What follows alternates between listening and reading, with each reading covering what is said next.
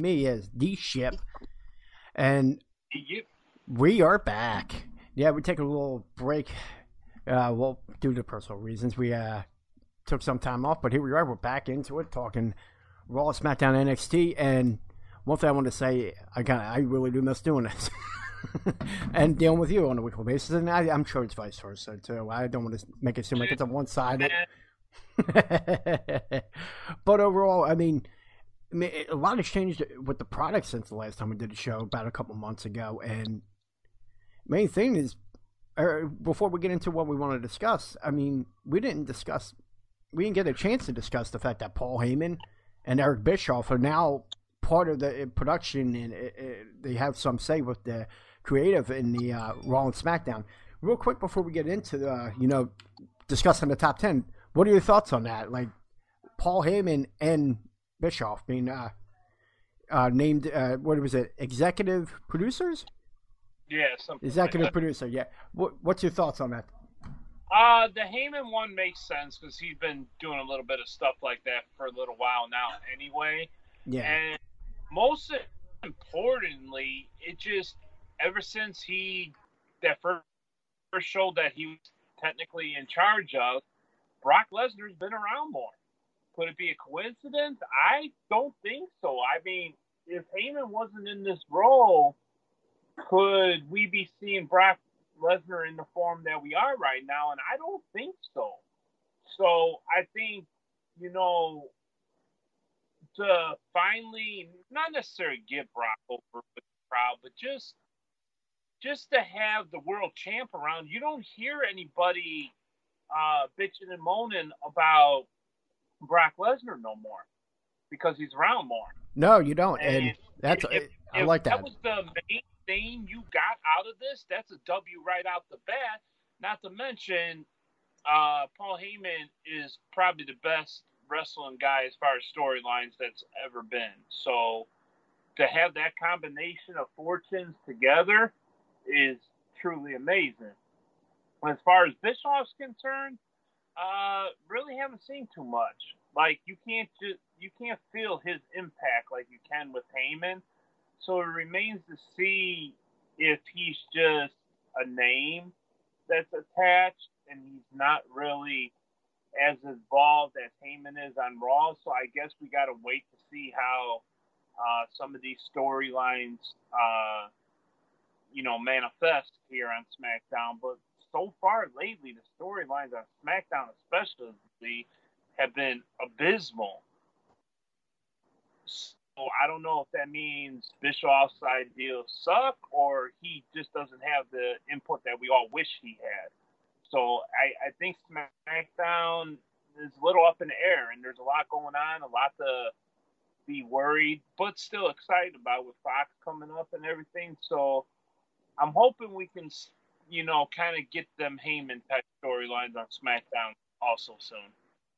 Yeah, with Bischoff, I feel bad for him in a way when it comes to Raw, because a lot of storylines from Raw are coming over, and like you said, it remains to be seen what kind of direction control he has. But I think once they get to Fox, you're going to have two separate entities. They're going to figure it out.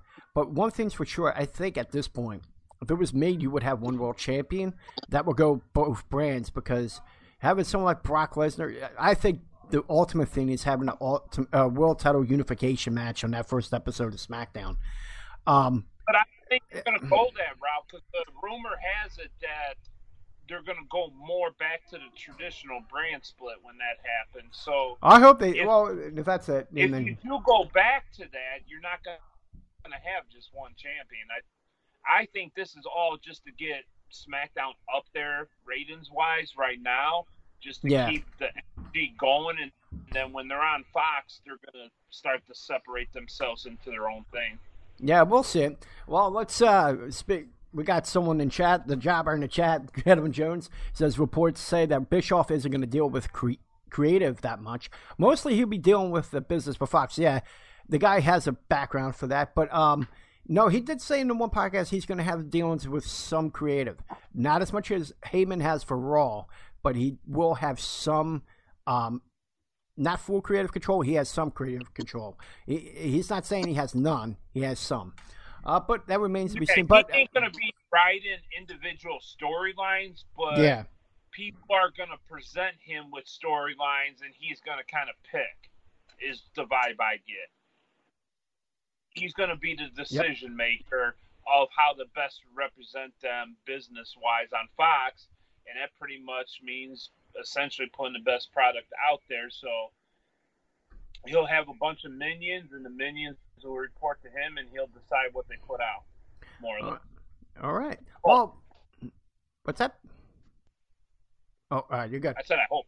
Oh, okay. All right. Well, we'll see where it goes from there. Now, for people that are watching this live, and I don't think it cares for the people listening later on the podcast, but you're going to see D Shep and not me, so you're not going to see my ugly face to scare you off.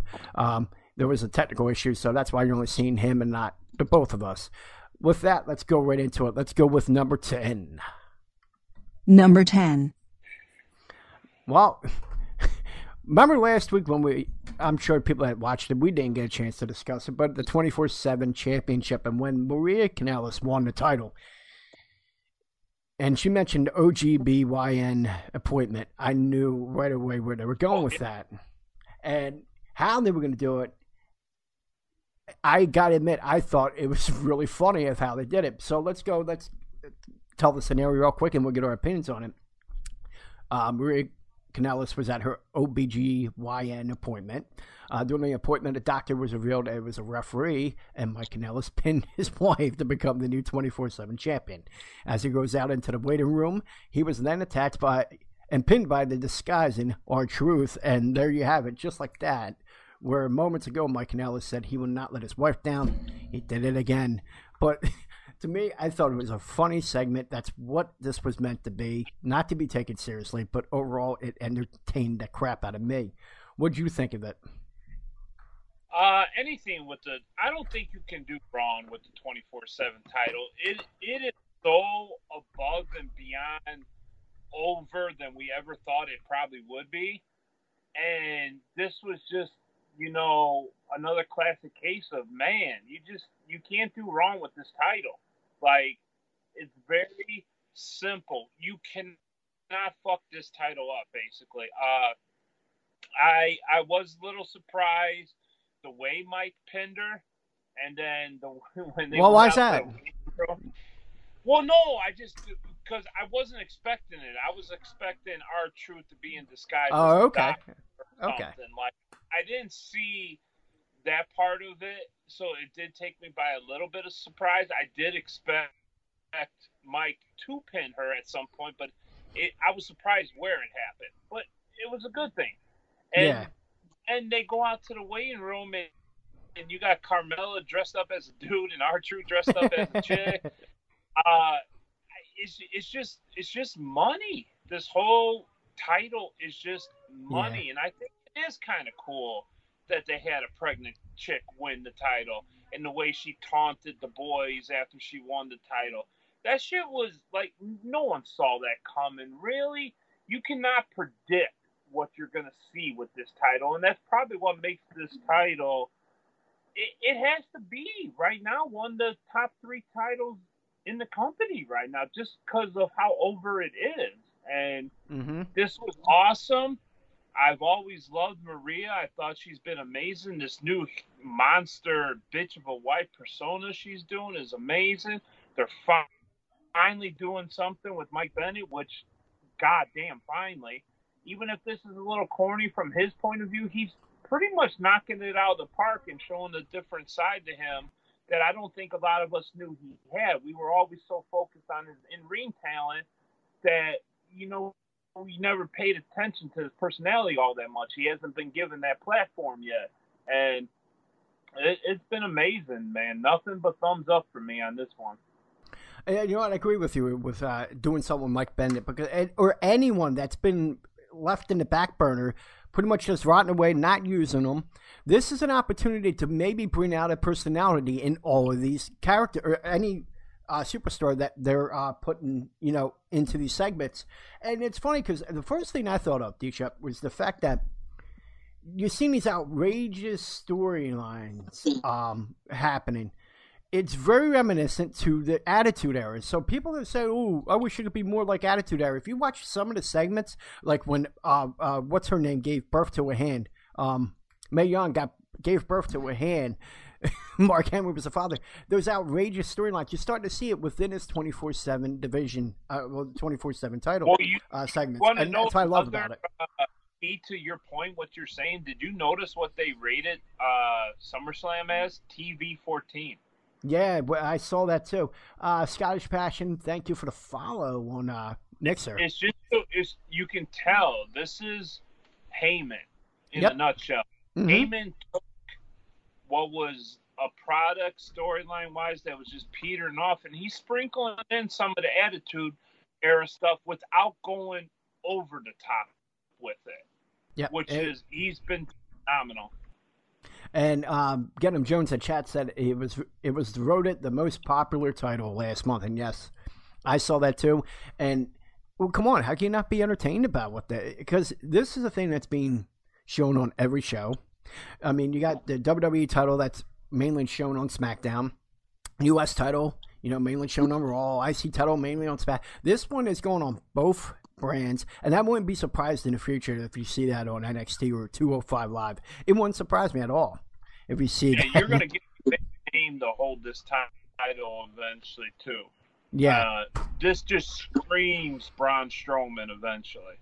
Oh, that I would like to see, especially with the segment a week before with Maria Kanellis and him. Yep. And he got the comedic side Braun Strowman does, like all that shit he used to do with that big-ass guitar that one time, or violin, whatever. He can deliver the comedic side of this title, too. He can pull it off any which way. I see him with the title eventually. Yeah, he's multidimensional. That's one thing I could say about it. I love watching Strowman. It kills me that they killed him off for a little bit, but you've seen that rise of him again. All right, well, now that we're done with that, we got a new 24/7 champion. We're done with number 10. Let's go with number 9. Number 9. Number 9, Wild vs. Thorne. And I don't know if you caught this match. It was the only match on NXT this past week on TV. If you don't count the attack from Killer Dane on Matt Riddle. This was a pretty good match. It went about 20 minutes. Wild trying to get his first win in NXT. And it was a great back and forth match. But Wild failed to get his first TV victory on NXT when Thorne scores the pinfall after landing a running knee. A devastating running knee, if you saw that. And yes, I know it's DJZ, Get 'em Jones, but we have to go with their NXT names. So, did you catch the match? And what did you think of it? I didn't catch the match, but I did see the flying knee at the end, and I was like, oh my fucking God. Because I seen the highlights. And I seen that, and I was like, that got my attention. Other than that, I don't know too much about this match. I honestly don't. Been hard to keep up with everything lately. But I did catch TakeOver last night, and these guys weren't on TakeOver. I don't want to. Yeah, no spoilers, please, because I'll be catching that later on myself, along with SummerSlam. Annie, but you made it awkward. What's that? I said you made it awkward because I wasn't going to say anything. All right, good. Well, yeah, all right. No, so I did see the end of it there, but beyond that, I didn't see much of it, so I can't really comment. I am familiar with DJZ because he was in TNA for a while, right? Yes, he was. Yeah. So I am a little more familiar with him. Yeah. But they got the look, I'll tell you that, and I'm familiar with Z. The other guy got the look, so I'm curious. I look forward to seeing these guys some more to get more familiar with them, though. Well, that was a brilliant thing that they did with this tournament was to reintroduce. It's all repackaged guys with new names, and they did a tournament like a G1 style, and it was perfect timing going along with the G1. So I actually enjoyed the tournament, and these were the two that participated in it. And I'll tell you, Wild, you're going to see a lot with him. Even though he hasn't won a match yet, but I see a lot with him. Shane Thorne, I mean, seeing what happened to him in the past too, getting a victory in that match. But yeah, overall, I enjoyed this match, and I enjoy what they're doing. It was a unique way to repackage these guys, and they did let it know that this is what they used to be, but this is their new name. I don't know if a lot of people did like that, but to me, I did, because some people are like, oh yeah, that's Shane Strickland, but he doesn't go by that. It's Swerve. Oh fuck, I forgot the name. I'm sorry. I'm still trying to get used to the names. they switched them up, and then you got to get used to them. But his name is Swerve something. But overall, it was a really good match. And like I said, it was the only match on NXT this past week because they were hyping up TakeOver. So you had a lot of video packages going into that. So, all right. Now that we're done with number 9, let's go with what we thought was the 8th best thing that happened this week. Number 8. Goldberg. Come on, chant it with me. Come on. Oh, come on. Oh, God, you're too fucking old. You don't. Isaiah Swerve Scott. Thank you. Get him, Jones. God damn. Can you just get with it? I gave myself a concussion before I started chanting. My bad. Oh, okay. Oh, number 8 this week is the return of Goldberg. It was kind of ruined on internet if you followed their cheats, if you followed Twitter, anything wrestling related on Twitter. It got out there pretty quick, so it wasn't so much of a surprise. But what was the surprise was the pop, and we'll get into that in a second. I'll tell the scenario of what happened on Monday night. Dolph Ziggler came out for Miz TV to face down the Miz and Shawn Michaels once again. After he promised to beat the A-lister and become a legend, Miz announced that he wasn't actually Ziggler's opponent at SummerSlam. Then Ziggler went over to Shawn Michaels, where he had to inform him that it wasn't him either. Instead, it was Goldberg who arrived and set the show off running up the ramp. And to end the show, Michaels gave Ziggler a sweet chin music for good measure. Now, my first question for you was, what did you think of that segment? And the follow-up to that is the thoughts on Goldberg getting his redemption match since that disastrous match with The Undertaker back at Super Showdown. Well, basically in a nutshell here, this is, like you said, redemption. This is a silver platter match for Goldberg. I heard the rumor that it was going to be Goldberg coming back, but I'm watching SmackDown and they got me. Because for a split second there, when Miz started looking at Shawn, I thought Shawn was getting the match.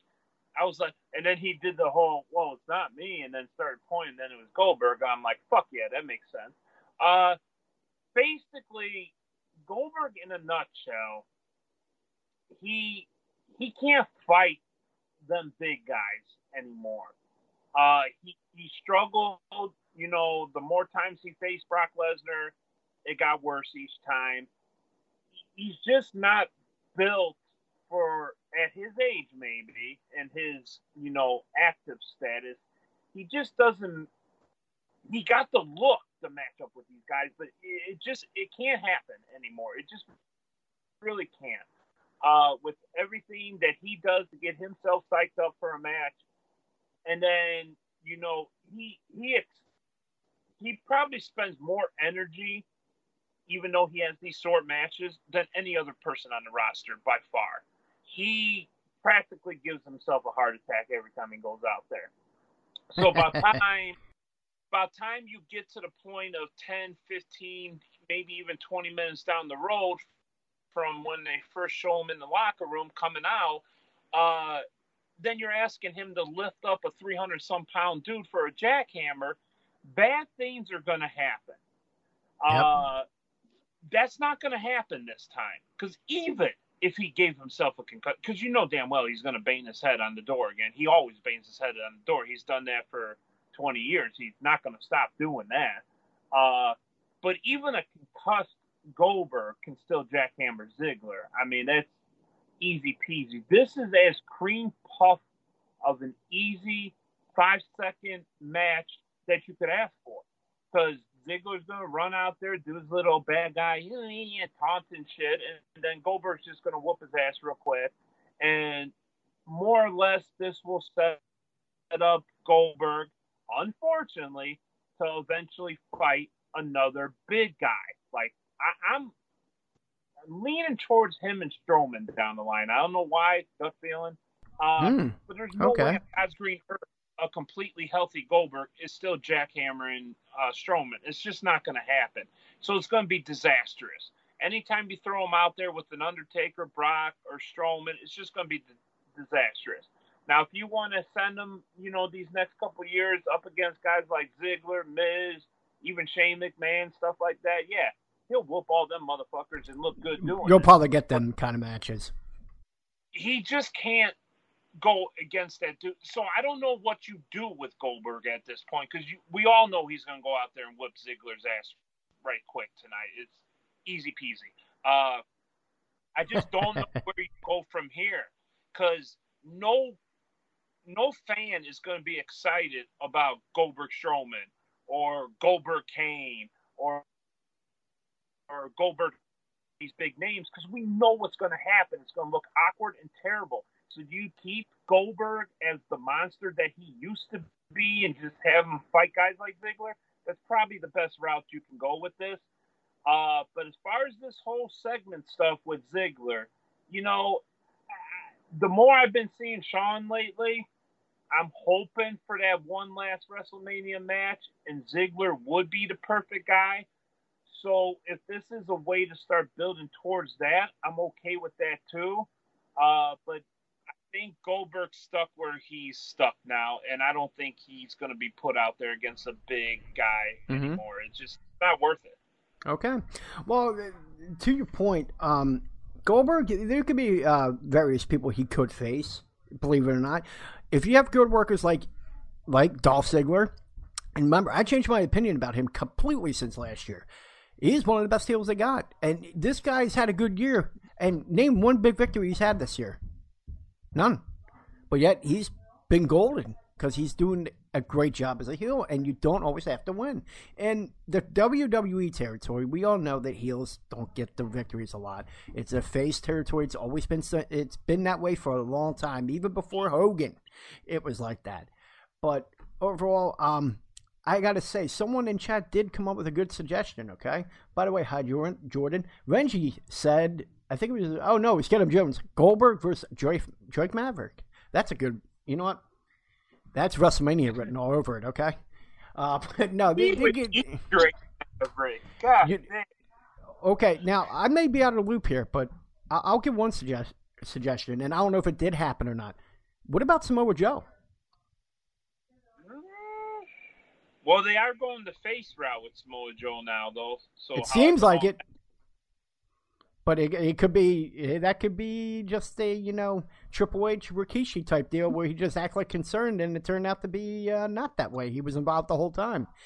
I'm just saying that I would see, because talk about Joe would be right on that edge of big guy that Goldberg might be able to handle. Samoa Joe's a good worker, great heel, great on the stick, get his point across. I can see him doing that.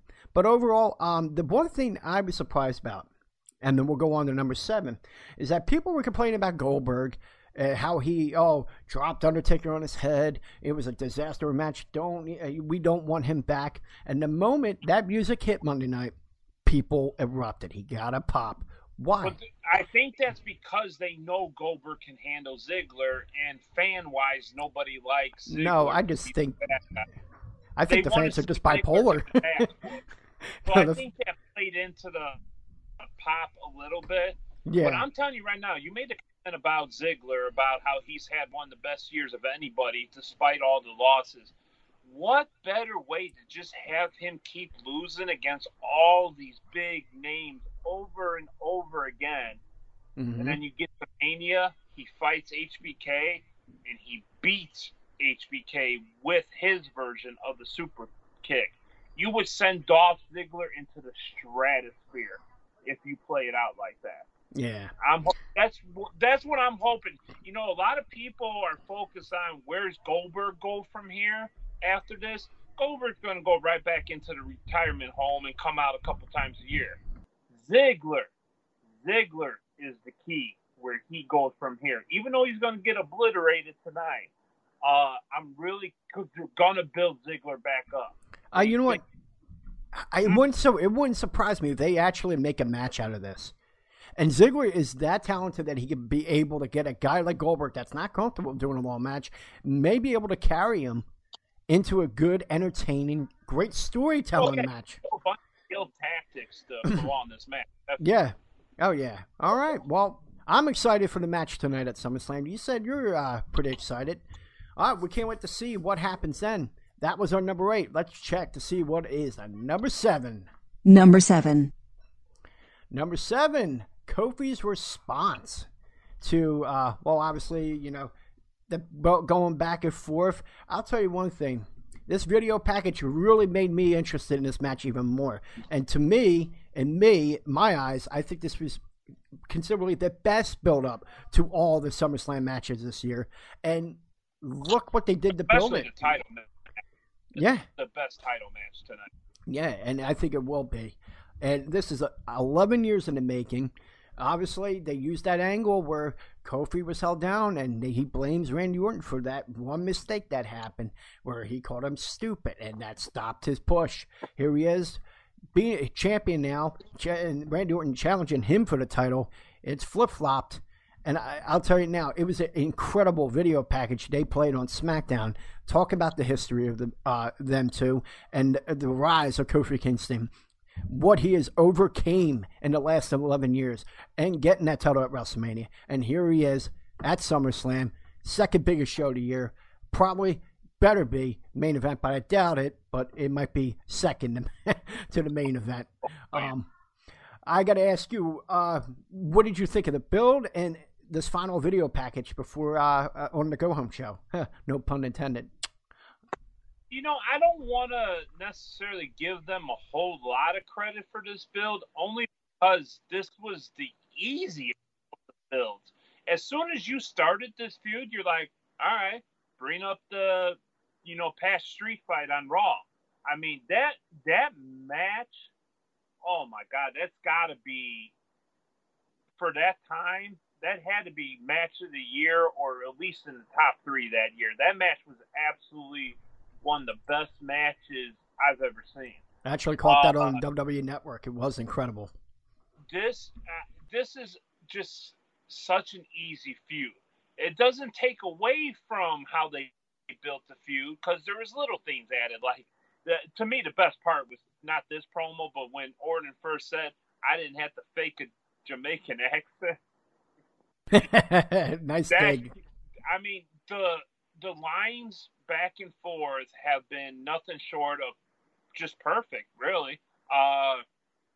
This is by far the title match that's probably hyped the most, will live up the most, and there's nothing really negative to say about this, I don't think. I tried to think of something that would bother me. And I do, one thing I will point out that I've kind of liked more than Kofi's recent feuds, it seems like with this feud, New Day's been less involved than his Absolutely. past. And I think that is you're helping building up Kofi even more along the way by doing that. But then you're also, putting that idea in the back of people's mind that eventually someone from New Day is going to turn on Kofi. Because, Kofi's standing out and doing everything on his own now. You don't need a New Day. There's going to be something to that eventually. We all know that's coming. When it happens, who knows? But, I'd almost be down. I really hadn't thought about the Kofi getting screwed over in a while. And when I started thinking about it again this week, I was like, man, could we see a triple threat at Mania, kind of like we did with the Shield back in the day for the title? I mean, that would be interesting. It would be interesting. It would be a big push for Xavier Woods more than Big E. A lot of people probably, but I don't know. I'm really excited to see where Kofi goes from here, because I think they've done a great job building him up. I think this win that he's going to get over Orton tonight is just going to be a little bit more to legitimize him as opposed to the last couple feuds, because New Day was so heavily involved. If Kofi beats Orton tonight straight up, man, he just sky's the limit. Well, you know what? and you're right about what you were saying about him straying away from New Day. It's because they want to make it like a legitimate champion and more of a sport feel. And if you got more of a sport feel, and then okay, what's going to Fox in the fall? Just WWE. my personal opinion, you cannot continue to be a legitimate world champion if you're coming out to the ring and throwing pancakes still, though. Yeah. You need to do that shit. You can still do your New Day chants, New Day rocks, all that stuff. But, man, enough with the fucking pancakes. Like, really? Yeah, I think they did this to stray away from that. But, I mean, this is great. And you're saying, like, don't credit, well, you can't credit them as much.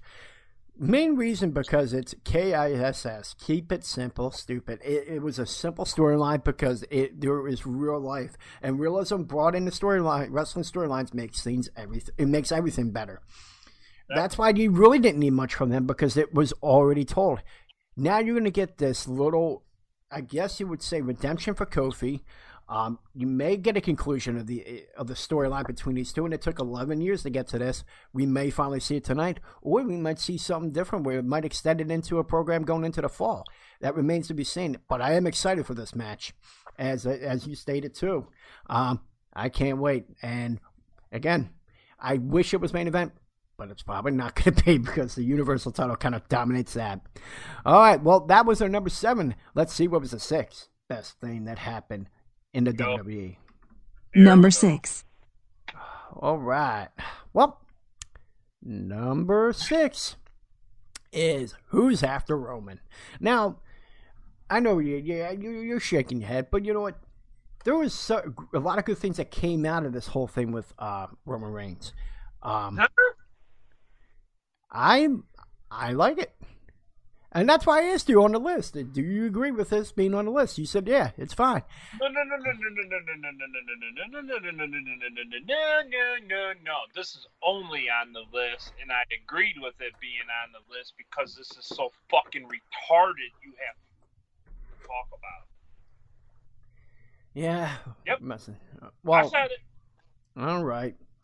Well, here's the thing. We're going to talk about the events that led up to this. Of course, you know what happened last week. Woody went for the interview in the backstage on SmackDown. He had scaffolding fall on him. Yeah, it was a little odd to watch, but it happened. And I see what they were trying to do. And then last week on this past Monday on Raw, he was getting out of his car, and lo and behold, someone tried to run him down. That was a little weird too, but I did like it. I see what they were trying to do. But one thing I've noticed is, despite all this, there has been sympathy. People are still on his side, and I think it's because of a couple of things. One, they're keeping him away from their title. I think right now what they're doing, if he's not going to be involved with the title, you got to have him in a storyline. I like what they're doing. The execution of the one thing they tried to do on SmackDown was bad for me, in my eyes, but overall, in the grand picture, I thought they were doing a good job with it. I'm sure you're going to destroy it in just a second, but we'll go into what happened on SmackDown. Of course, he did an interview with Kayla, discussing the recent incidents that threatened his well-being. Reigns said that the events had been affecting his livelihood. Then he apologized to Samoa Joe for dragging his name through the mud, since it's now clear he had nothing to do with the attack, which I think that's bullshit. He vowed to get to the bottom of things by the end of the night. Later on that night, he confronted Buddy Murphy about his knowledge of who's doing all of this. When Murphy refused to tell him anything, Roman roughed him up in hopes to get a name. Of course, he said it was Rowan. Now, I don't know if a lot of people saw this. It was a little conspiracy video where you see a beard, in the picture, and a lot of people saying that Roman thought that looked like Buddy Murphy. How do you fucking get Buddy Murphy confused with Rowan?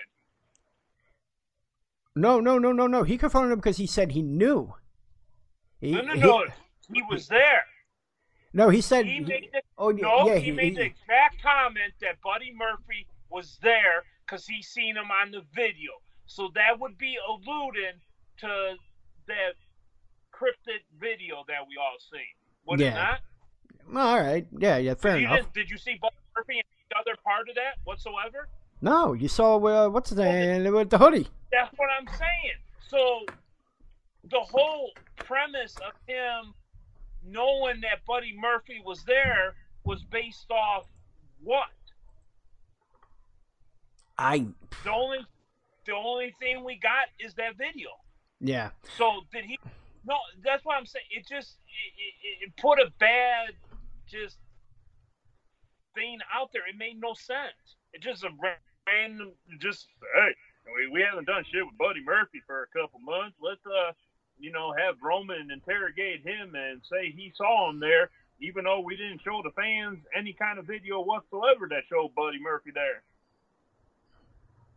You just like the premise, you just don't like the execution. Well, it didn't make sense. No, I'm talking about like what they're trying to do to get sympathy for him is what I'm talking about. Not with fuck that shit. You got to keep him. Shit. You know what? This dumb motherfucker don't even know how to sell the angle from Raw, and the angle from Raw was much better. When he dove back in that car, he landed on his right shoulder, you could say, right? Yeah. When he emerged from the car, he was holding his left shoulder. That car didn't come anywhere near his left shoulder whatsoever. He didn't smack his left shoulder when he dove in that car. But when he got out of the car, he was holding his fucking left shoulder because he's a fucking retard. Jesus Christ. Okay. No, I'm sorry. This shit is a fucking joke with him. This is only because of his family name that he is this pumped up and this fucking goddamn sympathy shit. You know what? The cancer thing might have been real. It might not have been. We'll never know. But, all the signs of why he was gone, films a movie, didn't lose any hair whatsoever, didn't lose, one thing you definitely lose, no matter what kind of fucking chemo you on, is usually body mass. You lose some of that muscle tone. This motherfucker came back more toned than before he left. That's just weird. It's not, like, totally impossible. It's just weird. And, you have the sympathy already. Everybody loves him because of coming back from cancer. You don't need to keep drawing sympathy from him. You know what you do need, which they hinted at with that car angle? You need to pair him up with somebody again, like The Shield. But instead of The Shield, this time it's going to be Samoa Joe. And you want to talk about a badass duo that can run around and fuck some motherfuckers up? This is it, right here. We've seen the sympathy shit before. We've seen him push to the moon already. Let's pair him up with another fucking monster and go around destroying people. That we haven't seen since the early days of The Shield. That's what I want to see. This whole soft-ass building shit where at the end of Raw or SmackDown, he's walking around and then somebody attacks him. This pussy-ass shit. And then, they eventually were going to have this fucking blow-off match with this storyline with Daniel Bryan at SummerSlam, but they screwed the pooch so fucking much that, instead you're going to get a throwaway match tonight where Buddy Murphy will call him out. He'll go out there and destroy Buddy Murphy tonight probably. Yeah, that's fucking great. And then we'll see fucking Roman and Bryan at the next pay-per-view. And, right. Okay. I know. All right. Overall, I get what you're saying with that. I agree. But at the end of the day, you got to keep them in the storyline. You just don't like how they did it. If they had a better story, you would be on board. If it was, but you know what? You really got me excited about that 2-man power trip. Now, I know they won't ever turn Roman heel, but if it was an opportunity, I would think this would be it. No, I think if you pair him up with Samoa Joe, you can go with the tweener thing, like Becky Lynch when she first started out. Yeah, that would work too. I agree with that. That would be good. Well, and Roman's done some of that in the past when he said, I don't care if you cheer me, love me, I'm still going to come out here and whoop ass. You can still have him be a face that's cheered, but you just eventually just take your fucking foot off the sympathy stuff. He doesn't need it anymore. He's already got it. You're beating a dead horse. This is something new. And you know what? Can you imagine how, okay, here's your two choices. You can either have Roman versus Daniel Bryan down the line, or you can have a badass motherfucking duo of Roman and Joe against Bryan and Rowan down the line. I much more want to see that. That's just me. All right. Well, overall, again, that is very intriguing. I would like to see them two paired up, but I don't know. I see more of them facing each other, like Tommaso Divide and on YouTube said. I probably see that. And I do want to point out before we go on with number 5, Get 'em Jones said, all this started after Rikishi came back. He's just saying. And you know what? I think he makes a valid point about that. No, maybe the blow off for this, now that they realize their timing was way off, and they're just going to essentially kind of scrap most of this and start over after SummerSlam. What if eventually if you can possibly milk it all the way to Survivor Series? It can be done. It can be done. Then you have a Samoan team versus Brian Rowan, maybe a returning Luke Harper, a couple other guys. Ooh. I mean, it sets up. The congregation. You have the awkward Roman cousin or whatever that he had that one match on Raw a while back, so you can mix.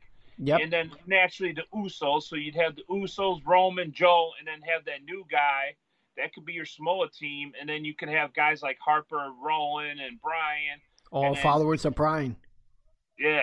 Yeah, I like that. Be a good payoff too, and then you could have Roman and Bryan be the last two guys of that match, and then you could possibly even milk another confrontation at the Rumble during the Rumble match, and then eventually, finally, get that one-on-one match at Mania. I wouldn't mind seeing that, but they have all the pieces. This is like when you have all your pieces to the puzzle. They just got to figure out how to put this together, and it could be good. But they need to steer away from this sympathy thing, at least for a little while, because... And go with the more the badass route. If you stay with sympathy all the way through to Mania, you're going to have a problem on your hands at Mania. Yeah. All right. And then it'd be another version of the Force Fed. I get what you're saying. Clearly, they're building Cedric Alexander as an honorary Samoan. I don't know.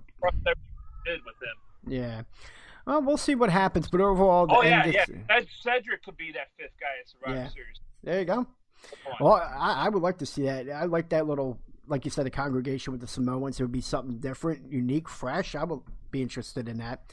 Well, we'll see what happens, and we'll see if we see a pairing of Samoa Joe and Roman, or we might see Joe was involved after all and was in the ears of Rowan. All right, let's go to what we thought was the 5th best thing that happened in the world of the WWE this week.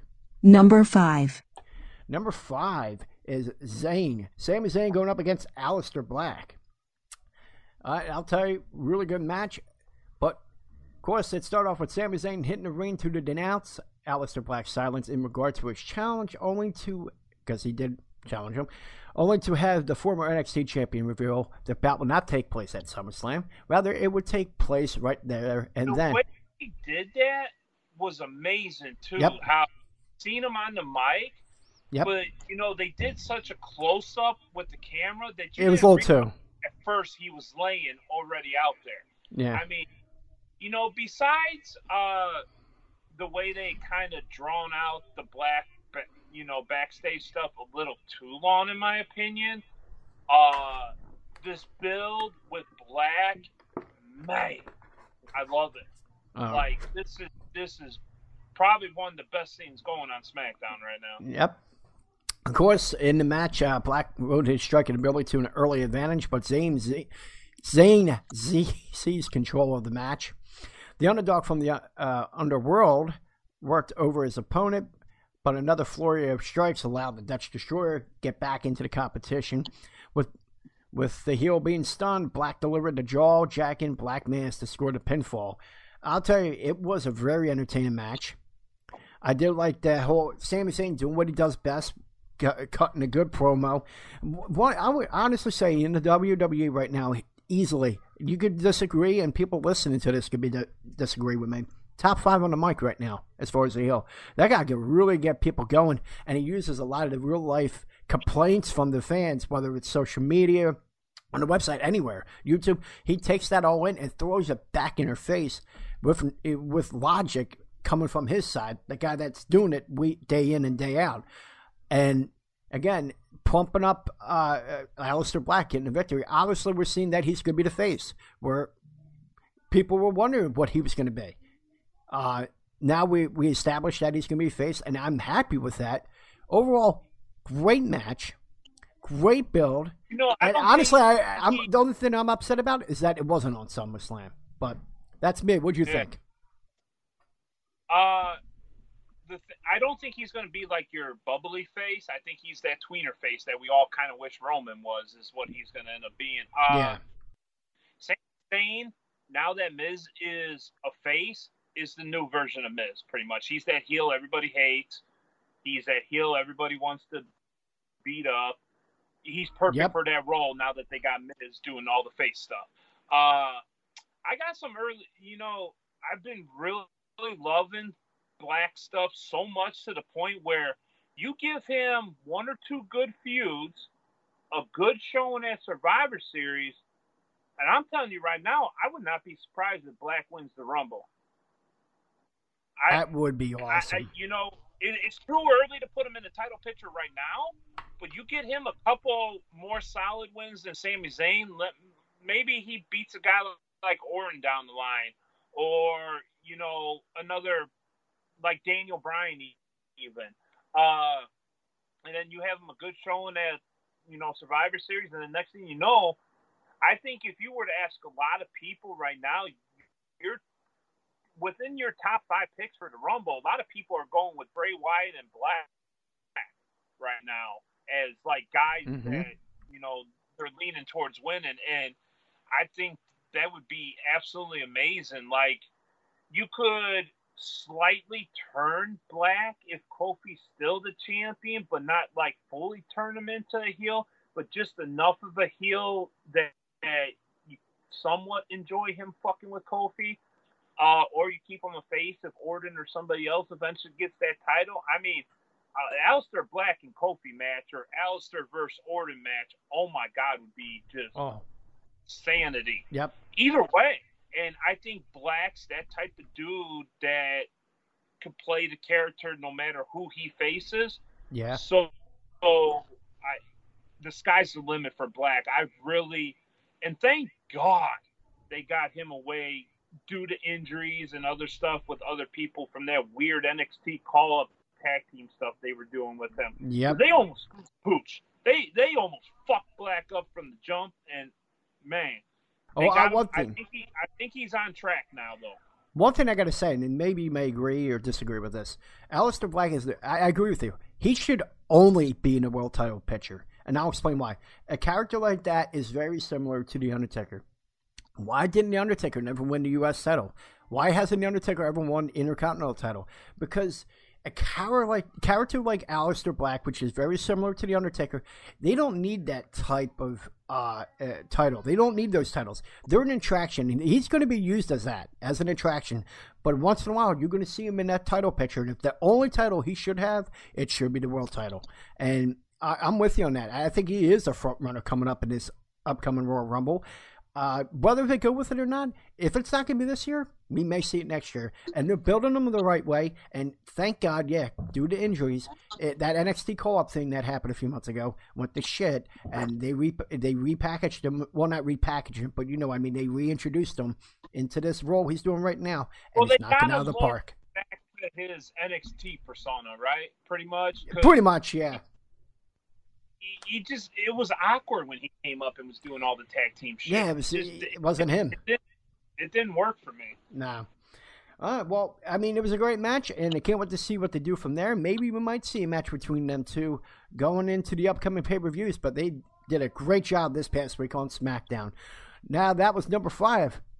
Who did better than them at number 4? Number 4. Well, the main event of SmackDown, New Day, going up against Daniel Bryan and Rowan in an incredible tag team match. I'm just saying that because, I'm a fan of tag team wrestling. As some people listening are a fan of tag team wrestling. But they did not disappoint yet again. You had 3 great workers and Rowan.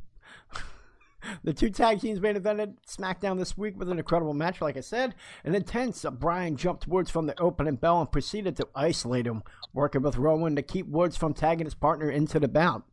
Big E did finally receive the hot tag and exploded into the match. He unloaded on Rowan, but found his previously injured knee a target for Bryan, which I love when they use that. Using his superhuman strength, the New Day man powered out of the lapel lock and powered by the former WWE champion for a 2. Attacked Rowan, halted the babyface comeback, but Woods was still able to deliver a massive elbow from the top rope for a near fall. Big E, throwing caution to the wind, speared Bryan through the ropes, which was also incredible, onto the floor.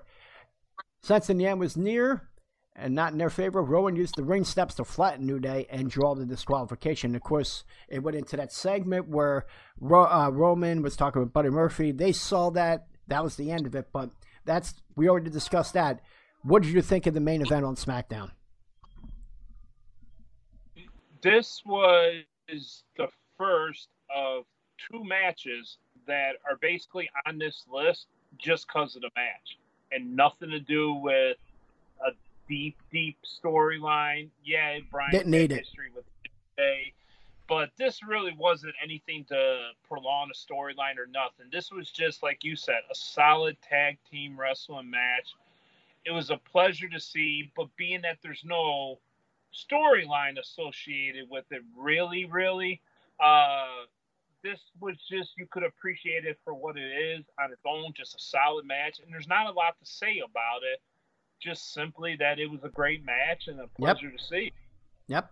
And that's all you can ask with the tag team division with WWE is a little bit more of a focus. And I like the step of them putting them in the main event of a TV show. I think the ultimate, and I hope they do it sometime, and they've done it in AEW. They have done it at MLW. They have done it in Ring of Honor, and they've done it at Impact, where a tag team closes out a show. I would love, and I mean a pay-per-view. I would love to see that one time. Talk about the women's revolution. I'm talking about the tag team revolution. Evolution. Bring it back. Bring back and make it prominent again. And steps like this, I mean, I wasn't a big fan of Bryan being in a tag team, but knowing the message of what they could do with that and build a faction, like you said, going up against the Samoans or something like that, that got me like, I hope they go that route. That's a great idea, and I wish they do go with that. The only thing that's been disappointing as far as tag team division lately is that they've done a great job of finally building it up again. Like, you're excited to see tag team matches again. Yep. But here we are again, a major pay-per-view tonight, and there's no tag team title match as of yet. Yeah, this is what that's a problem. Like, you've done a fairly decent job of building this up the last few months, and then your payoff is, well, we might do a throwaway kickoff match with Ryder and Hawkins versus whoever or some bullshit like that. Like, fuck off. Like, if you're going to start respecting them and building them up on these regular TV shows, do it on the pay-per-views too, please. That's all I ask. Even if it's the kickoff match, you can still build up a feud for a kickoff match. But when you throw the kickoff match on there at the last second, oh, by the way, we're going to have a tag team title match tonight, then it has no meaning to it. But you can build up the match, and then when they announce the card and you find out that, let's say they spent a month building up the Usos versus Revival, for example, and then you get to the pay-per-view and they throw it on the kickoff, you're still okay with it because you've been building towards the excitement of this match. But when you just throw up a random tag team match out of nowhere on a pay-per-view, it devalues it to the point where starting tomorrow night on Monday, you got to rebuild the division back up again because you shoot it down every fucking pay-per-view. The final point that goes that ingredients with what you just said was that yes, they do things on social media and other like YouTube and all that people may not follow. You might want to do this on television because not everyone's going to follow those things and realize, okay, why is there a tag match? There was no build to this. How did this happen? Not realizing there was things that were put out on social media and things that were put out on YouTube that built to that they didn't see. All of a sudden, boom, you see a tag match and you don't know why. That's one thing I can see. It's good that they do it that way as far as like they can prolong it, but it should be built on the TV show and prolonged on social media and YouTube. That's what I'm saying. There's no hint right now, but would you be at all surprised if they throw a New Day versus Bryan and Rowan tag title match on the card tonight at the last I would love to see that. I wouldn't be surprised. Yeah, I would love to see it. And it would make sense. But the problem is when you don't bring it up on your last show before the pay-per-view, you automatically, if you're graded on a scale of 1 to 5, you're already 4's your limit now, since you didn't make the match before the card. 4's your limit. That's best case scenario.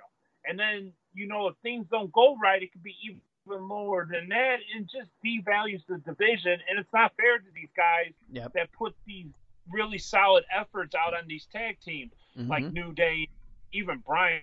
Now, what he's done with the tag team division, just by having a solid name like him, nobody fucking talks about Eric Rowan. He's just a throwaway guy to pair him up with. But just having a guy the caliber of Bryan be in your tag team division, and your rock solid performers like the Usos and New Day. Well, Usos if they're not getting arrested. Yeah, all right. But, these guys have been doing a great job building the division, man. Don't fucking screw them over by throwing away just random matches on pay-per-views. Even though this match right here, if they do a rematch here with these two teams tonight, it'll be a great match. It will. Yeah. You got to give these guys more of a presence, so to speak. All right. Well, let's see if they do. And like you said, they'll probably do it. And, it wouldn't be a greatest belt. But if not, they did put an incredible match on TV, the end SmackDown, and it was good to see. Before we go into number 3, I do want to say Big Daddy Matt, he's watching us on Twitch right now. Thank you for the host, but also thank you for the bits that you donated. Thank you so much. We will put that out and spread the wealth to other content creators on Twitch. Thank you so much for the donation.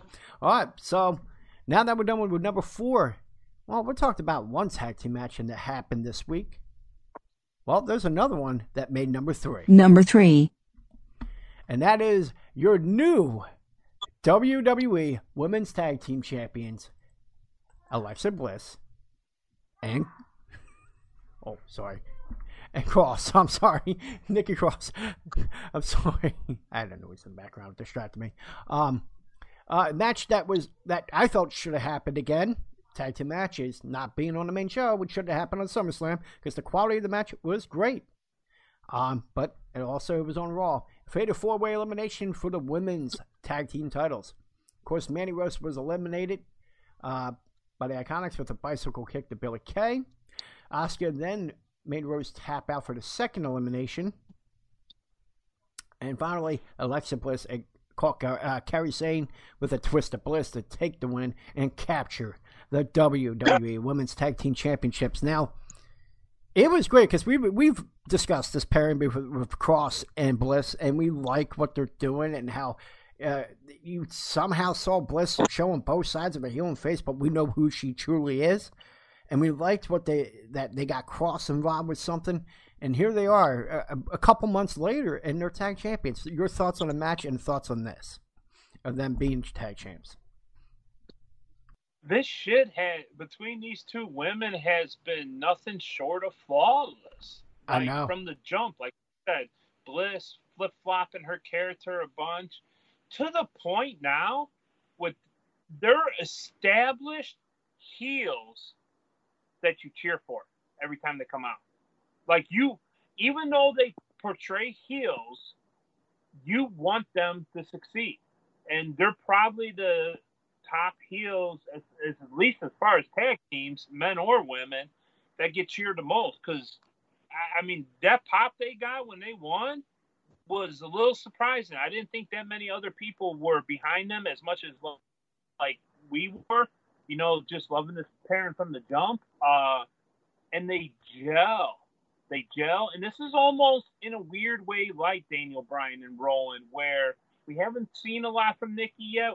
We want to see Nikki succeed, but she's not there yet. But then you throw in the established name of Alexa Bliss into this, like you kind of had originally with Bayley and Sasha when they had the titles, and this will help elevate the titles. Now, hopefully, these two get a proper reign that, Bayley and Sasha never did, obviously. But I think they will. if they get a nice at least month or two reign with these titles, this is going to be pretty damn good for them women's tag titles. So I'm excited to see where it goes. Yeah, I am too. And the thing is, as far as Alexa Bliss, we know what happened. She's been dealing with a little, health issues and all. And I know her being in the title picture as far as the women's title on Raw, SmackDown's out of the question at the moment. They're going to try to rebuild Bayley, which I think they've done a fairly decent job with. And, of course, they're not going to take the belt off of Becky. I still don't think she's going to lose this week. I will be surprised if it's... not going to lose the belt until maybe Ronda comes back. Yeah, and I don't know. A lot of people speculate that she might pop up tonight. Yeah, there's rumors that she might be there tonight. Yeah. Well, of course, we'll see it. But overall, I'm glad they're doing what they did and gave them the titles because I like what they're doing. You said it perfectly. Everything they've done has been flawless. And yes, I hope they get a good, healthy, long reign. And the fact there's Raw talent, you might get a better reign out of them as opposed to Iconics that were originally SmackDown. So that I'm just saying. But overall, it was a great match, a great women's match, and a great tag match. All right. We just talked about two tag titles on the line this week. Who made number 2? Number 2. Oh, that's right. Owens and Shane McMahon. Of course, a segment where the Kevin Owens show. Of course, he wasted no time in demanding Shane McMahon joining him in the ring for that show. He admitted that since he agreed to put his career on the line against Shane, fans have asked why McMahon's career isn't also at stake.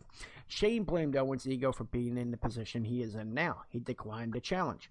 Owens claimed McMahon had no balls, to which former SmackDown commissioner said he had balls and brains. Lies at the ring, but Owens did a solid job fending off both of them, including the stunner to the musician on the announce table. Seizing the opportunity, McMahon tripped Owens up, dropping him back and head first on the table, and he proceeded to turn the table over KO, leaving KO pinned with nowhere to go. McMahon got up with a few cheap shots before trapping him head first in his steel chair. A quick basement dropkick concluded the beatdown, and some last minute trash talk. Now, I said this to you. We talked privately, like before the show, this a couple days ago. I said I enjoyed this segment because the whole time going up to this match, who was getting over on every segment? Kevin Owens. This time, you finally got McMahon getting the heat and getting over on KO. And I enjoyed the segment because, again, it wasn't so much of a sympathy. Now it was like, okay, you could see what he could do. Yeah, he may need help, and that could always happen at SummerSlam. And now, because of this, and you see what happened here, now there's like that, like, oh, we're going to see KO after tonight. I did like what they did with that. How did you feel about that segment? And how did you feel about the build of this match?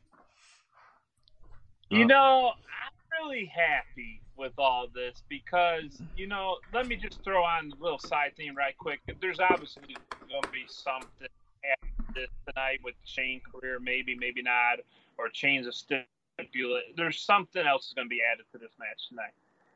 But I'm a lazy person. We all know that.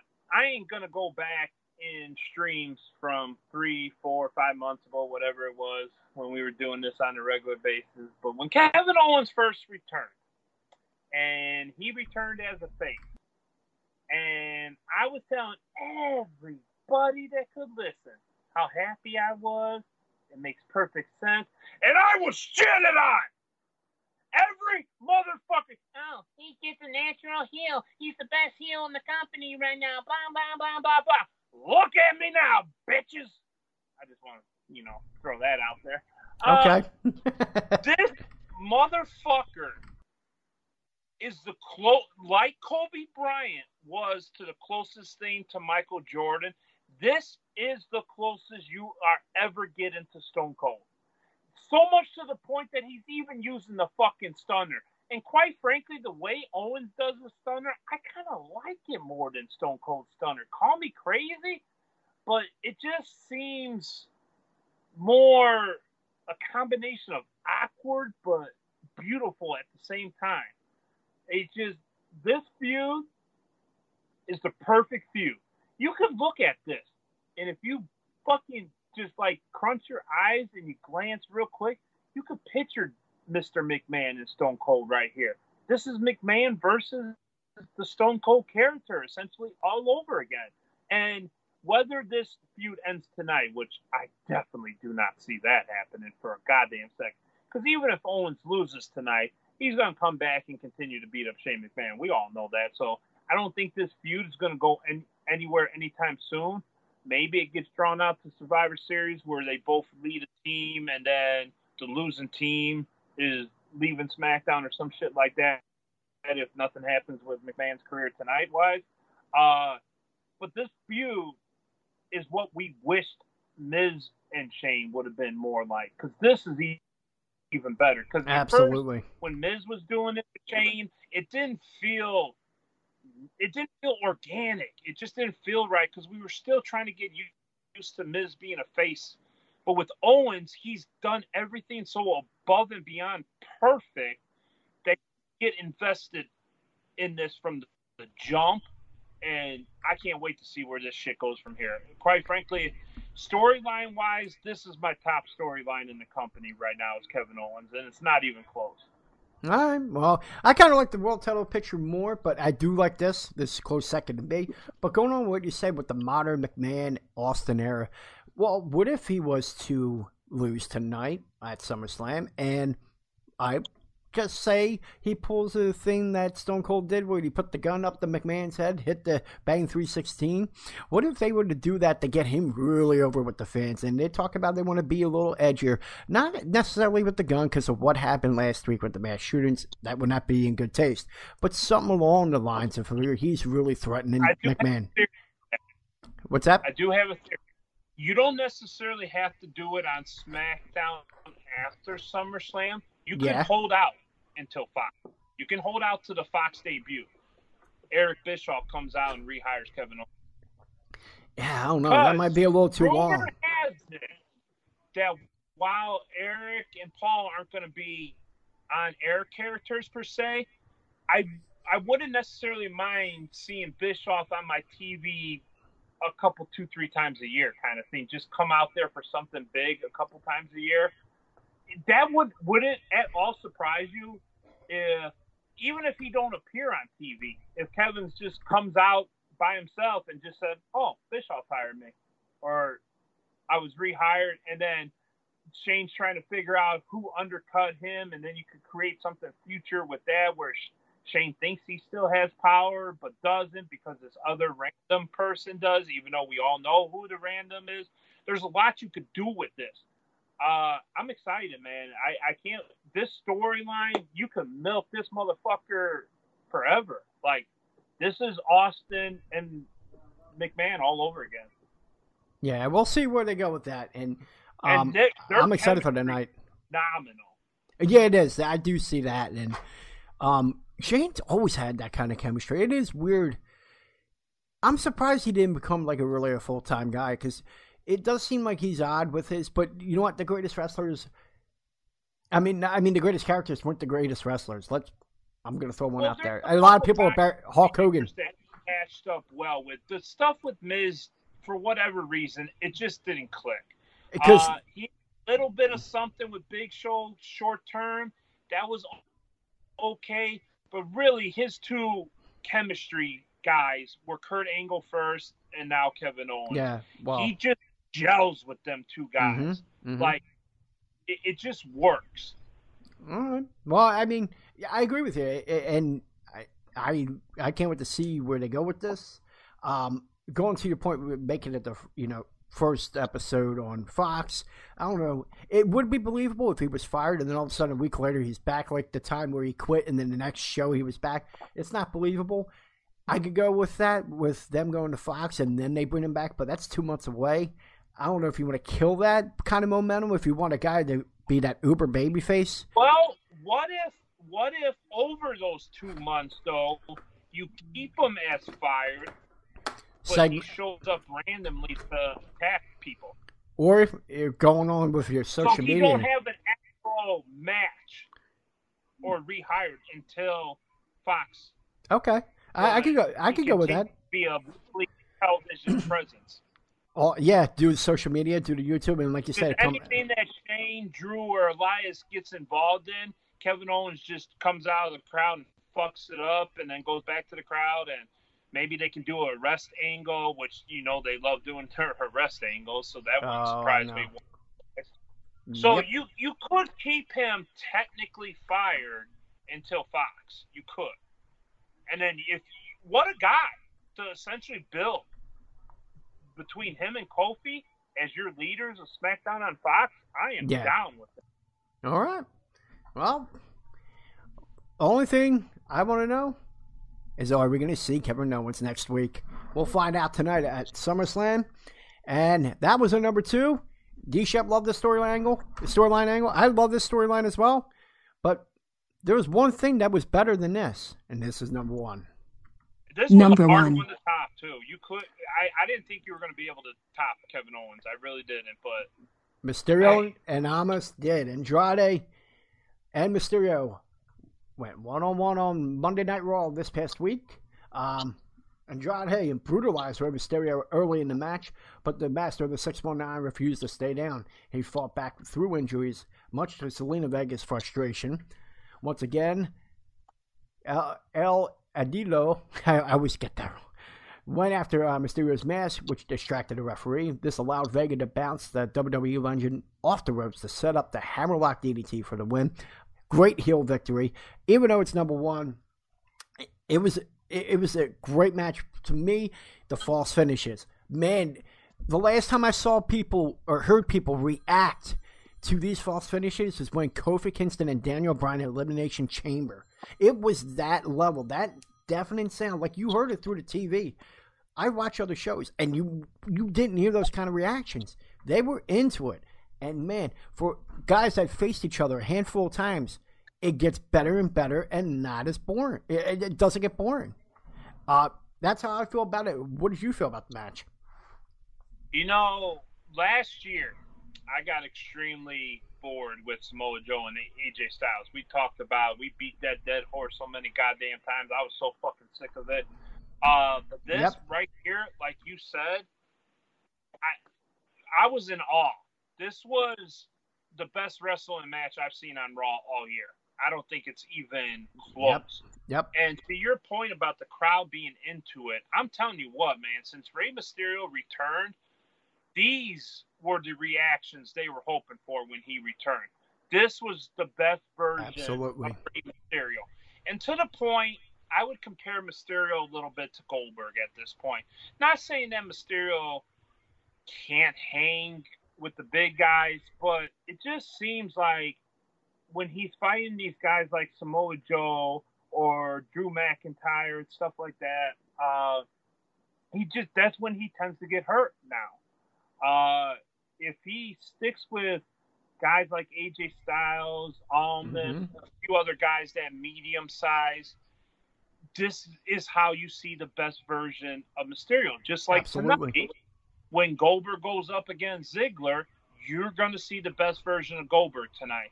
And as long as you keep Rey in these kind of feuds, and you got top smaller guys as your champions right now, not with Brock, but when Seth Rollins had it, and obviously with Kofi having it, you could still eventually get Mysterio in the title picture if you keep him up against guys like this. But if you keep throwing him in there with guys like, I don't know, let's say Lars Sullivan when he comes back. God. Well, it's a feud that you probably would see because people, for some reason, love throwing Rey in there against the big guys. It's a David versus Goliath. Yeah, it's sad. Yeah, but the problem is Rey usually gets hurt when that happens. That is true. This is the best wrestling match I've seen from Rey Mysterio probably close to 5 years. This match was and not to take anything away from Omnis, because he's been building his own legacy of late. I don't think the dude's ever had a bad match that I can recall. Nope. Great worker. This, it's really hard for me these days with the wrestling product being so much more about storylines and wrestling matches to have a wrestling match at number 1. Because if this was any other week, like I said, Owens above and beyond would be the number one thing. But this match was so above and beyond. Even you knew it was going to be good, but I don't think anybody thought it was going to be that good. For people to react the way they did, yeah. Vega is, you know what? I'd have to say Vega is probably the top heel manager on the outside besides Paul Heyman and the company right now. No, I can agree with that. She's just phenomenal too, and a talented wrestler in her own right. Yeah. I look forward to seeing this match another dozen times because I don't think you can really find anything to really complain about here. No, and every time they do something new, like one thing they didn't do this time, they didn't do the Destroyer, the Canadian Destroyer. You didn't see that at all in the match, but they focused on the mask. That was a great thing they did because it played off from the week before. But dude, it was an incredible match. My opinion, I'm with you. It was the match of the year so far for Raw. Nothing has topped that as far as even in announcers. Like, you even got life out of fucking Michael Cole, which is hard to do because he's like very robotic, and I know why, because of how they have the announcers, do what they do now compared to 20 years ago. But I mean, everyone was into it. Everyone there was a huge level of excitement, and overall, at the end, even though it almost got the victory, it was still an incredible match, and people were into it, and they were all good with it. And in my opinion, the right guy got the win, too. Yeah, he did, because it was a veteran giving the new talent, the younger talent, the rub. He did give him the rub right there. The series of matches is really getting him over as a good heel, along with Zelina Vega. And kudos to Mysterio for doing that. We were talking about Royal Rumble contenders with like Bray Wyatt and Black earlier. I don't think Omnis is quite there yet. But you know what Omnis could get this year that I wouldn't be at all surprised? The winner of the Andre the Giant Mania. That would be good for him. It would be a good step. I think he would be the perfect guy for that. And then the following Rumble in 2021, he can maybe win his first Rumble. Yeah, we'll see. We'll see where it goes. But yeah, he's doing a good job. They're doing a great job building him. And congratulations to Almas and Rey Mysterio at being number one this week. That was our list. What is yours? Hit us up at Go Home Wrestling on Twitter and let us know your top 10 events and matches that happen on Raw, SmackDown, or NXT. Now, we're done with the list. Let's go on with a new list, and that is our WWE and NXT Power Rankings of the week. All right, I'll start it off this time. Number 5, I'm going to go with Shane Thorne with the big victory over Wild. It was, like I said, it was the only match on NXT, but it was a really good, entertaining match. Great ending. That brutal running knee to the face gets the victory over Wild. That is my number 5. Number 4, I'm going with Aleister Black. Aleister Black getting that great victory over Sami Zayn this past week on SmackDown. Therefore, he lands my number 4 spot. Number 3, you may disagree with me, but I do like what they're doing with Roman Reigns. Keeping him in a good story. Execution could be better, but overall, I know the premise. I agree with the premise, and I'm enjoying what I'm seeing. That's my number 3. Number 2, Andrade with the match of the year for Raw. The match of the week. Great matches time after time with Rey Mysterio. That's my number 2. And my number 1 this week is the new WWE Women's Tag Team Champions, Alexa Bliss and Nikki Cross. And that who's on my list this week. D-Shep, hit us with your top 5. My list isn't really too much different from yours. A little bit, with the order and whatnot, and a couple different people. But Andrade, just simply because, he'd probably be a little further up the list for me if it just wasn't for the simple fact that this is like the main standout thing I've seen in the last month. Like, if I keep seeing standout things, then he'll just keep going up and up. But I just haven't seen a lot of standout themes lately. He's just been that solid guy lately. I just want a little more. I can't get enough of it. Bliss and Cross probably would be further on my list too if it wasn't for the fact that I need to see them picking up wins. Before this match, they weren't really winning. So I think they had the potential to be up there every week, but this is start of that. Number 3, Brock Lesnar. My God, the 180 I've done on Brock Lesnar these last few months, I cannot properly explain that in the time of this show. There's just no way. He's been nothing short of phenomenal to me lately. And this is where we mainly disagree, because you brought up Roman Reigns. I got to go with Samoa Joe. And the only reason I'm going with Joe is, to me, he's been the standout guy of this storyline of Roman Reigns, the Attack, Daniel Bryan, Rowan, whatever you want to talk about. The most impactful, solid performance of this storyline, in my opinion, has been Samoa Joe. Everything from hopping up on the announcer table, the promos, the reaction after the car crash, nothing short of phenomenal. And at number 1, I'm going Kevin Owens. This is where I go a little bit back to more the storyline being my top concern, as far as, not as close to a wrestling match, but Kevin Owens is the guy right now, and to me, he's number 1. All right. Well, like I said, we don't have to agree on everything. I do like your list, too. And again, for anyone that has their list, if you're listening right now, hit us up at Go Home Wrestling on Twitter, as well as DShep1979. Tag him in it and give us your top 5 WWE Superstars of the Week. We have our list. We want to hear yours. All right. Before we end the show, let's do a quick round. We're going to do our predictions for SummerSlam. I'm just going to announce the match. You give me a winner, okay? And let me bring it up, because it's not showing up on the thing I emailed. So I'm just going to give me a winner. We'll go down the list. Here we go. Drew Gulak, Lorcan. Who do you got for the Cruiserweight title? Gulak, because I don't know anything about the other guy. Lorcan, he was part of the tag team that was competing against Undisputed Era last year. All right, never mind. Trish Stratus, Charlotte Flair. Oh, I didn't have that one on my list. I forgot that one. Charlotte all day. She needs this win over a top legend like that. I don't see any reason why Trish Stratus should win this match. I'm with you on that. Flair getting a rub from Trish Stratus, which was considerably one of the best women champions during that time. Great. It would be good for her to get the rub. So I go with Charlotte. I agree with you on that. Goldberg and Dolph Ziggler. Who do you got? Dolph Ziggler. Right. No. Goldberg. I'm with you on that. Ricochet putting his title against AJ Styles, going up against Ricochet for the U.S. title. Who do you have? Styles, because he's red hot right now. Ricochet, they've done a good job of building them up as of late, to the point where I can survive with Styles winning this match. Had Ricochet been losing of late, I would have said Ricochet needs this win more, but Styles has just been too red hot not to win. All right, next one, Finn Balor, Bray Wyatt. Oh, by the way, I got Styles as well. It better be fucking Bray Wyatt.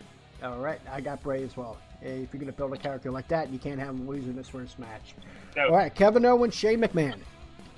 I've gone back and forth on this. I did write down Owens, but in a weird way, I think to have a more long-term storyline with this, I'd go with Shane with the win, simply because the untapped potential you could do with a fired Kevin Owens, I think would be must-see TV, so I'd rather see that. I'm actually going to go with Shane with you. I'm with you on that as far as standpoint, because you know he's not going to go. Where's he going to go, to AEW? Next one, barely Ember Moon. Who you got? Oh, God. I don't like Ember Moon, but she needs this win. She really does. I see a return to Sasha Banks tonight, screwing over Bayley, and Moon winning the title. Wow. Okay. Well, let's see if they go with that. And you know what? Ember Moon is deserving of it. She is a great worker. I like what she does. It would be a good thing for her. A big boost in her character and everything for her to win that. I like the pairing of how we kind of have Nikki Cross and Alexa, of a potential Sasha and Ember Moon pairing. I think that would be kind of lit. All right. Well, I'm going to go with Barely, actually. I think she's going to retain. Last women's title match on the line is Becky Lynch and Natalya. Man, think about this. Women's Evolution got 3 big marquee matches for the second biggest pay-per-view of the year. Who you got, Lynch or Natalya? I do want to hint at that before I say my winner real quick. All these motherfuckers the last couple of weeks bitching and moaning about Ribbon Revolution again on Twitter and shit like that, give women a chance. My God, what more do you fucking want? Like, you had a long multi-women tag team match on Raw. You had phenomenal promos from all the women involved with title matches. The Trish and Charlotte promos are kind of cringe, but they've been getting their time. I don't know what more you fucking want with the women. Like, they're out there. They're pop superstars. They're not divas no more. Like, can we stop with the women's revolution hashtag shit? Like, they're there. Yep. But beyond that, I don't see any reason why Becky loses here tonight, because I do think that Ronda has to be the person that is the most legitimate to take it down the line. I just don't see Natty winning, especially since it's in their hometown. And we all know the hometown will never win. Which also plays into Trish losing tonight, too. Yeah, I got Lynch. Finally, Lesnar, Rollins, who you got? We have to go with Brock. I want Rollins to win as far as who I'm more of a fan of, but I've been loving everything Brock been doing so much that I got to go with Brock. All right. Well, I got Brock as well, because I think it would be better for the WWE if he's still champion going into SmackDown, going on the Fox. All right. Well, that is the show, ladies and gentlemen. We give two matches. What's that? Who did we miss? You missed two matches. What did I miss? You didn't do Kofi or Orton. Oh, I'm sorry, Kofi and Orton. Who you got? Kofi. Oh, I got Kofi as well. Who else did we forget? And then one other match, and this is a match I'm shocked you forgot. Ali versus Shinsuke for the IC title. Oh, okay. I got Shinsuke. Who you got? I got Ali. I think it's time to put a belt on him. I really do. I got that gut feeling tonight. Okay. Well, we'll see. I'm sorry. I did overlook them. I have them on the table here, and I overlooked them. I'm sorry. All right. Well, there you go. That's our predictions, and we'll put them out later on today on our show page. And I'm also Go Home going to Wrestling. say Roman Reigns is going to beat up Buddy Murphy tonight in a quick squash match. Oh, God. That's Please their don't do control. that. That'll be something random in the middle where Buddy Murphy will be coming out and he'll call out Roman, and Roman come out there and just whoop his ass real quick. All right. Well, we reached to that point at the end of the show. Thank you for everyone that tuned in on our on YouTube, Mixer, and Twitch. For people that are listening on podcast, if you want to catch us live, it's now Sunday at noon Eastern Standard Time.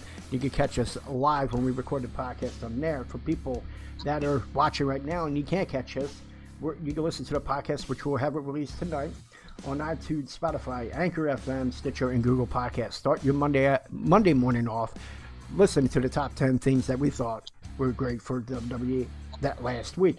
And on Twitter, you can follow the show. I'm at Go Home Wrestling. He's at DShep1979. And we are out of here. Later, everybody. Later.